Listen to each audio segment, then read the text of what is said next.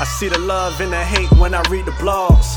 The more that you win and wanna see you fall. You rappers looking like bait, I need a bigger ride. Like Charlemagne, Instagram name, they can't see the guy. Shot cities on, hammerheads with the great whites. Every day is feeding time and I don't like my plate light. Going off people vibes, we can kick it if it ain't right. In this world of evil, man, it's hard to live a saint life. Ran across some cobras in the past and they still snakes. I ain't trust no one since Calvin tried to kill Ace. Watching my success inside their bodies, they don't build hate. Niggas been wanna see me fall before the milk crates. Life is more than a challenge, trying to keep your balance. Through the smiles on your face, I can see the malice. I do it big like I'm Christopher, I've been the Wallace. Still put $1,000 on my Caesar salad. Hearts can be broken even though you the wealthiest. You still can be toxic even though you the healthiest. It's always the ones close to you be the shakiest. You still can get crossed even if you an atheist. I turned rapping from a hobby to an occupation. These niggas fucking up the game, it's time for renovation.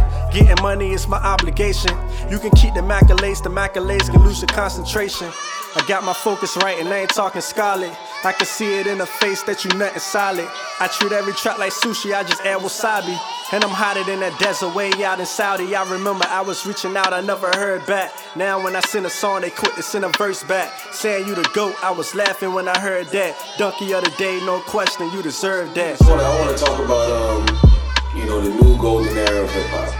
I feel like, we're at a place where we are in a new golden era. If you don't know what the golden era of hip hop is, you gotta think back to '88 when you had the Rakims and Slick Ricks and EPMDs and the OGs of the game. And then you had another golden era in '94 when you had the Biggies and the Wu-Tangs and the Nas's and the Death Row era was involved in that as well. Then I feel like you had a third golden era around '98, '99 when you had like DMX and the Cam'rons and the Big Puns.